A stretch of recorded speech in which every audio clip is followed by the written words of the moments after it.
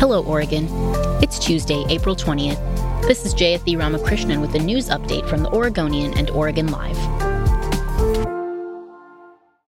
The American Civil Liberties Union of Oregon is suing the city of Ashland for $2 million over the 2019 arrest of a visiting Latino actor who ended up handcuffed to the floor of a cell in the county jail. The organization filed the lawsuit Friday in Jackson County Circuit Court on behalf of Juan A. Sancho, 44, alleging Ashland police violated Sancho's civil rights by arresting him without probable cause. The lawsuit also alleges that Chief Ty O'Meara failed to train his officers on de-escalation strategies and on how bias plays out in encounters with people of color. The lawsuit named several officers and the police chief as defendant.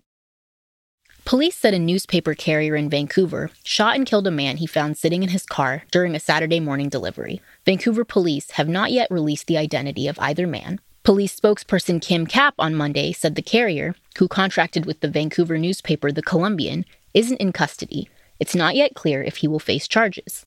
It's still not immediately clear what happened between the two, if the man inside the car had a weapon, or if he made threats to the newspaper carrier. Oregon's primary election for governor is 1 year away, but already there are signs some of the state's top elected Democrats are exploring running for the job. With Governor Kate Brown, term limited out of office after 2022, Oregon voters could see the first competitive Democratic primary in more than a decade, and potentially the closest such race since 2002. That prospect appears to be fueling fundraising and campaign activity by some top state officials. State Treasurer Tobias Reed, a Beaverton area Democrat, already raised $100,000 this year and spent $50,000, according to campaign finance records. Attorney General Ellen Rosenblum, a Portland Democrat, has also been spending on political consultants and fundraising this year after winning re-election last year to a third term. Other potential Democratic candidates include House Speaker Tina Kotek of Portland, Labor Commissioner Val Hoyle of Eugene, State Senator Betsy Johnson of Scappoose, and Multnomah County Commissioner Chair Deborah Kafoury.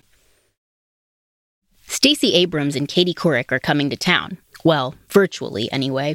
Abrams and Couric will discuss While Justice Sleeps, a new thriller from Abrams, in an event hosted by Powell's Books at 5 p.m. Friday, May 14th. Abrams may be better known as a charismatic political leader and voting rights activist, but according to reviewers, she is also a compelling novelist. Admission to the discussion via Zoom will cost $28 and includes a signed copy of the book. Thanks for listening. For these stories and more, pick up a copy of The Oregonian or visit OregonLive.com.